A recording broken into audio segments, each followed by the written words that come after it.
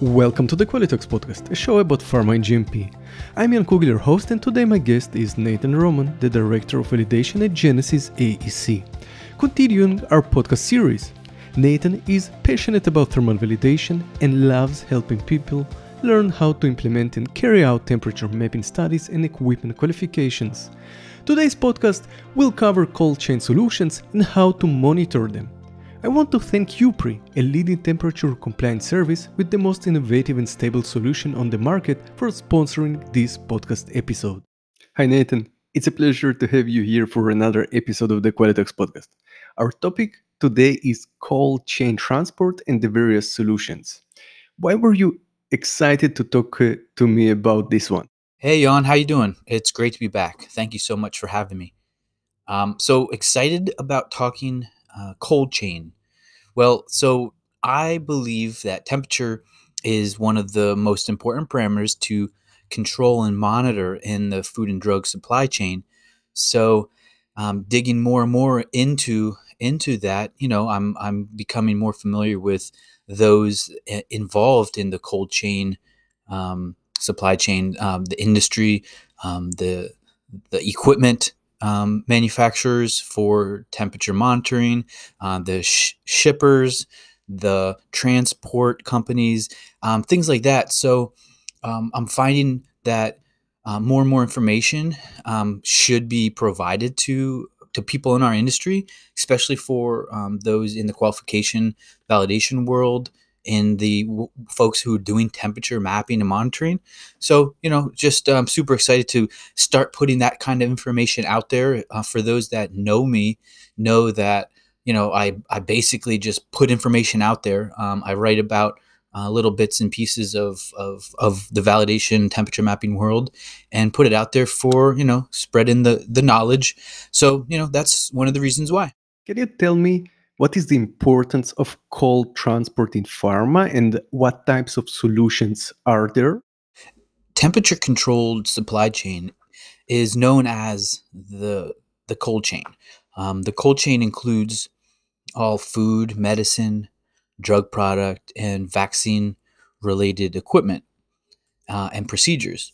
And I was reading online the other week, and it said that the pharma industry spends millions of dollars to ensure that their product arrives safely in the first mile of the supply chain.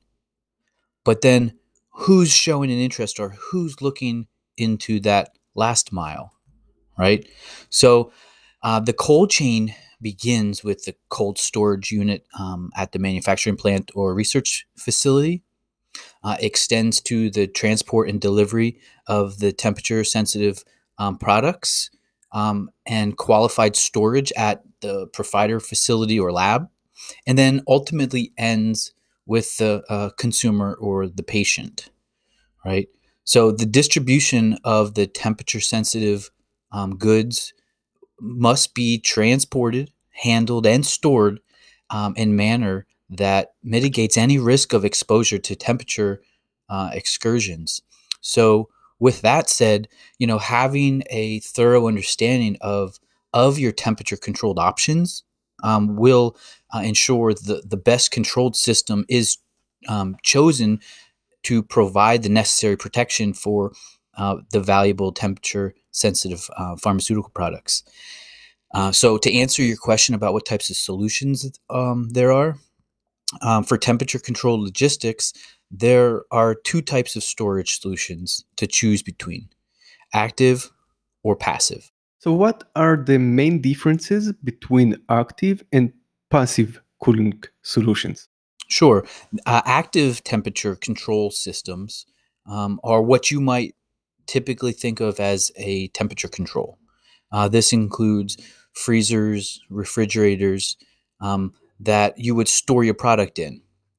Now, passive temperature control systems, on the other hand, may be less obvious to you, but these systems can be seen as doers or coolers or other insulated boxes that combine ice packs with insulation to provide a fixed amount of temperature protection. So control temperature units that don't use power to keep things cold are considered passive, right? And the control temperature units that require energy, an energy source or power to keep them cold, are considered active. In your opinion, what are the pros and cons of each of these cooling solutions? Well, I think it's pretty safe to say that both of these temperature control methods have worked effectively in the shipping transport industry, but I would think that the active method would be the safest alternative to the passive. If you are, worried about your temperatures not being in a state of control. But in terms of cost, passive may be your way to go if cost is one of your criteria for a go or no go. Because active would be requiring of some kind of a electrical supply or a battery or something along those lines, whereas the passive would just require the dry ice packs, things like that. But it would dissipate. It would the temperatures would warm up. It would change. The passive may require somebody to add more um, material to it, ice packs, dry ice to the packaging. It would require someone to physically monitor the package versus active. You have the data logger or the monitoring control screen that you can confirm and verify what the temperatures are and control those temperatures and keep them where they need to be. So pros and cons, there you have it. But I'm no expert in this field. I'm sure that others can provide far more technical answers to that question. And how do you decide which cooling solution is the best for your purpose? I guess to best answer that question, kind of comes a little bit from the last question. Is based on what what your criterias are, or um, uh, what you are most interested in. Is it cost? Is it electricity? Is it safety? um, Things like that, I think would help you decide which cooling solution is best for your purpose. If you're shipping something that is fairly local, you might go passive for shipping your products, because you know full well that your temperatures can be maintained for a certain period of time in that passive solution. And you would know this by a lot of these shippers, these shipping companies. They do their own validations in house. They produce their own documentation and testing on their shippers, on their thermal boxes. And some companies, some labs will utilize that information and go with that. Some companies will actually take that information, and that's great, wonderful, but they'll do their own testing in house. And I've done plenty of shipping studies or development studies that verify and confirm that their product does maintain temperature for a certain period of time inside that passive box during shipment.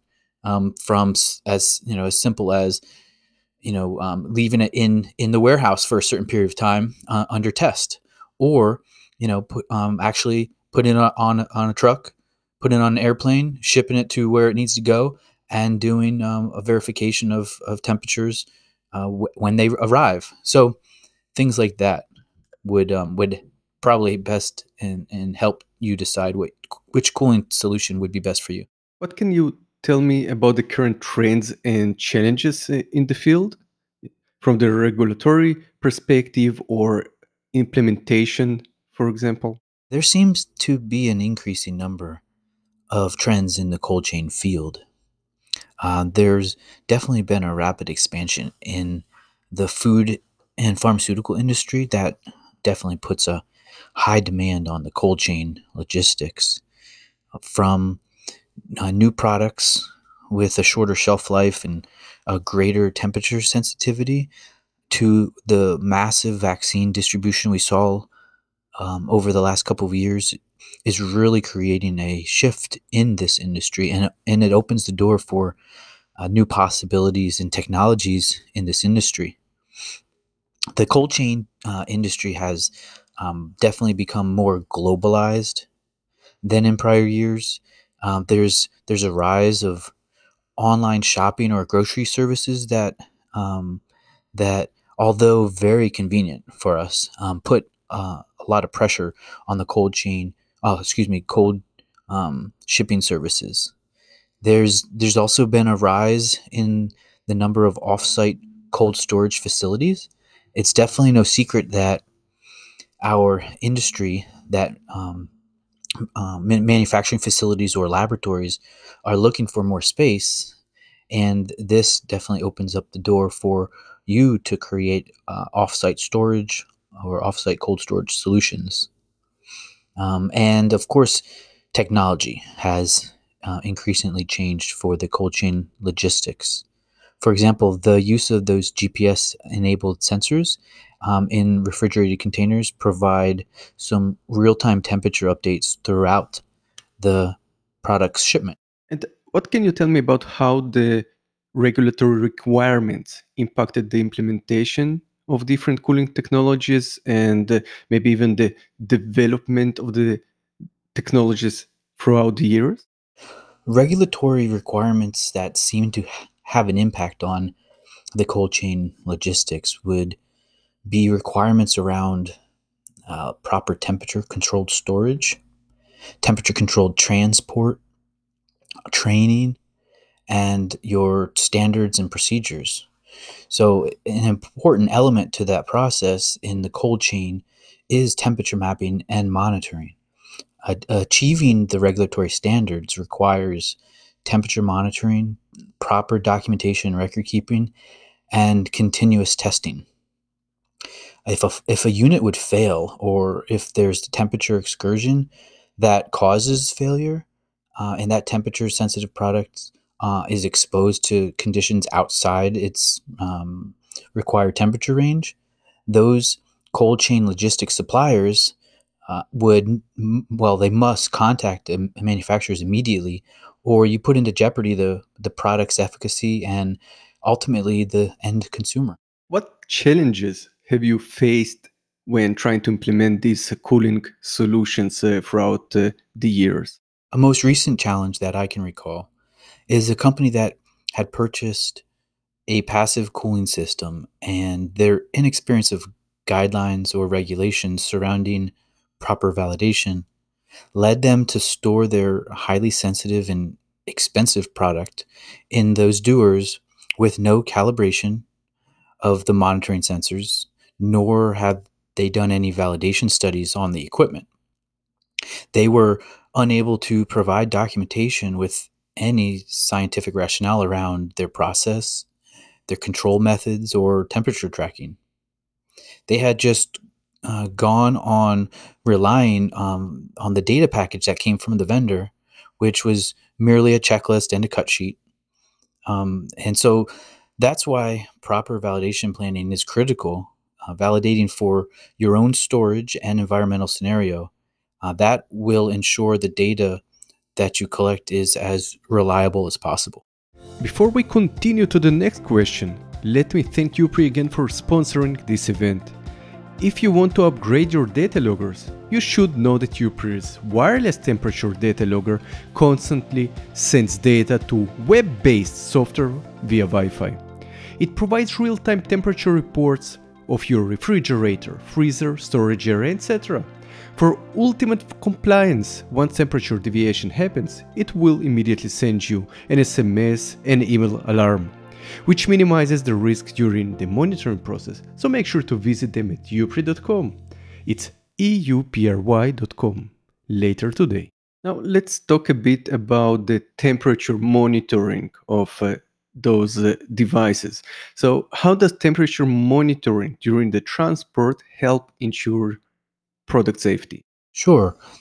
Temperature monitoring during transport definitely helps ensure product safety by monitoring the temperatures of those pharmaceutical or life science products, ensuring that during transport, the data loggers can provide alerts when potentially dangerous temperature excursions are about to occur or when they do occur, as well as provide assurance that products maintain the safe temperatures throughout the transport. And what are the common ways to monitor temperature in cooling systems? And is there a difference in application of temperature monitoring between active and passive cooling solutions? So, some common ways for measuring temperature or monitoring temperature in a passive or an active cooling solution would be that in an active system, they're going to have a built in or manufactured sensor in place, hard, fast, installed, mounted sensor. Whether it's in the unit, the wall of the unit, or in the ceiling of the unit, or they may have a wired sensor that is routed through a pass through that is then mounted. So, in for a passive system like a shipping container or a doer, it may contain a temporary thermocouple or remote data logger inside the package with the material to monitor that temperature. Many passive units, like a doer, for example, will have the thermocouple or the RTD that is routed through the lid of the unit and down the neck of the doer, monitoring the space inside that unit. So to sum that up, you can have temporary removable monitoring, or you can have a more permanent monitoring solution for those active cooling solutions. And what kind of issues can arise from improper cooling or incorrect temperature monitoring in pharma transport? It's a known fact that pharma cold chain is organized around three different temperature ranges, right? You have refrigerated, which is 2 to 8, ultra low or deep frozen, which is the range is from -30 to -80 C, respectively. And then the cryogenic or the LN2 vapor phase, which is approximately -160 to -180 degrees Celsius. Again, that's the vapor phase. That's not the LN2 temperature. But the distribution of those temperature sensitive goods, they need to be transported, handled, and stored in a manner that mitigates the risk of exposure to temperature excursions. If a cold system fails and the goods either thaw or become exposed to warmer temperatures, they end up contaminated or rendered ineffective. One example of incorrect temperature tracking and monitoring is that when dealing with vaccines or samples, blood, or even cell and gene therapies, even the slightest temperature excursion or equipment failure or delay could result in a loss of product worth millions. In fact, I've recently just read that failures in the pharma cold chain alone cost the industry an estimated $35 billion annually. And what can you tell me about how has the technology that has developed throughout the years enabled more accurate temperature tracking during the transport of medicinal products? The global pharma cold chain continues to expand, and so does its new technologies. The demand for real time temperature tracking, humidity levels, and its locations definitely increasing. With the latest technology and cloud based platforms, data from these real time temperature trends and alerts provides real actionable information for the manufacturer to use and identify and to mitigate temperature excursions and other potential deviations. What do you think we can expect to see in the future with regards to cooling solutions and temperature monitoring during transport? Jan, I'm sure that you can expect to see that pharmaceutical and biotech companies will continue to have a need for the real time temperature monitoring and the visibility solution that ensures successful delivery of their products by reducing temperature excursions and ensuring product integrity and quality. In addition to the storage or shipment continually being monitored, you'll see a more robust validation plan as a part of a complete cooling solution supporting the full temperature range of your cold chain that, of course, follows the guidelines of good manufacturing practices. Nathan, what sources can you recommend for staying updated with the latest regulations on cooling systems and their monitoring? As per usual, Jan, I would say in order to stay up to date with the latest regulations and trends, a good place to start would be to involve yourself in the industry groups that are out there, focusing on different GMP compliance aspects such as validation, good distribution practices, IT compliance, laboratory management, and other topics. ISP is one of the groups that I belong to, but there are many other industry associations or not for profit organizations. Some of these organizations provide information and examples of things that we're talking about today of active and passive shipping systems and equipment used for transport. And they provide training for good distribution practices. The one particular group I'm thinking of has actually a live online training class called GDP for Beginners. But you can read blogs, articles, and follow regulatory agencies or companies on social media. For all things temperature mapping, you can of course follow me. For example, you can attend conferences or even talk to your peers, and networking helps you to stay current and involved. Some keywords that I thought I'd throw at you that you can Google or search would be cold chain logistics, temperature sensitive shipments, vaccine supply chain, active and passive shipping systems. And you could go and type temperature mapping into LinkedIn, and I'm sure the results would be endless. So those are a few of my ideas. Is there anything else that you would like to add, which we have not covered yet, but you believe it's super important for our audience to know or hear about this topic? Sure. Thanks, Jan. I wanted to just let the listeners know that I do have material, um, that they can reach out to me and request. I do have an ebook called Six Steps to Effective Temperature Mapping, which is just about providing guidance and some best practices around qualification and the actual temperature mapping. So that is an ebook that I do sell.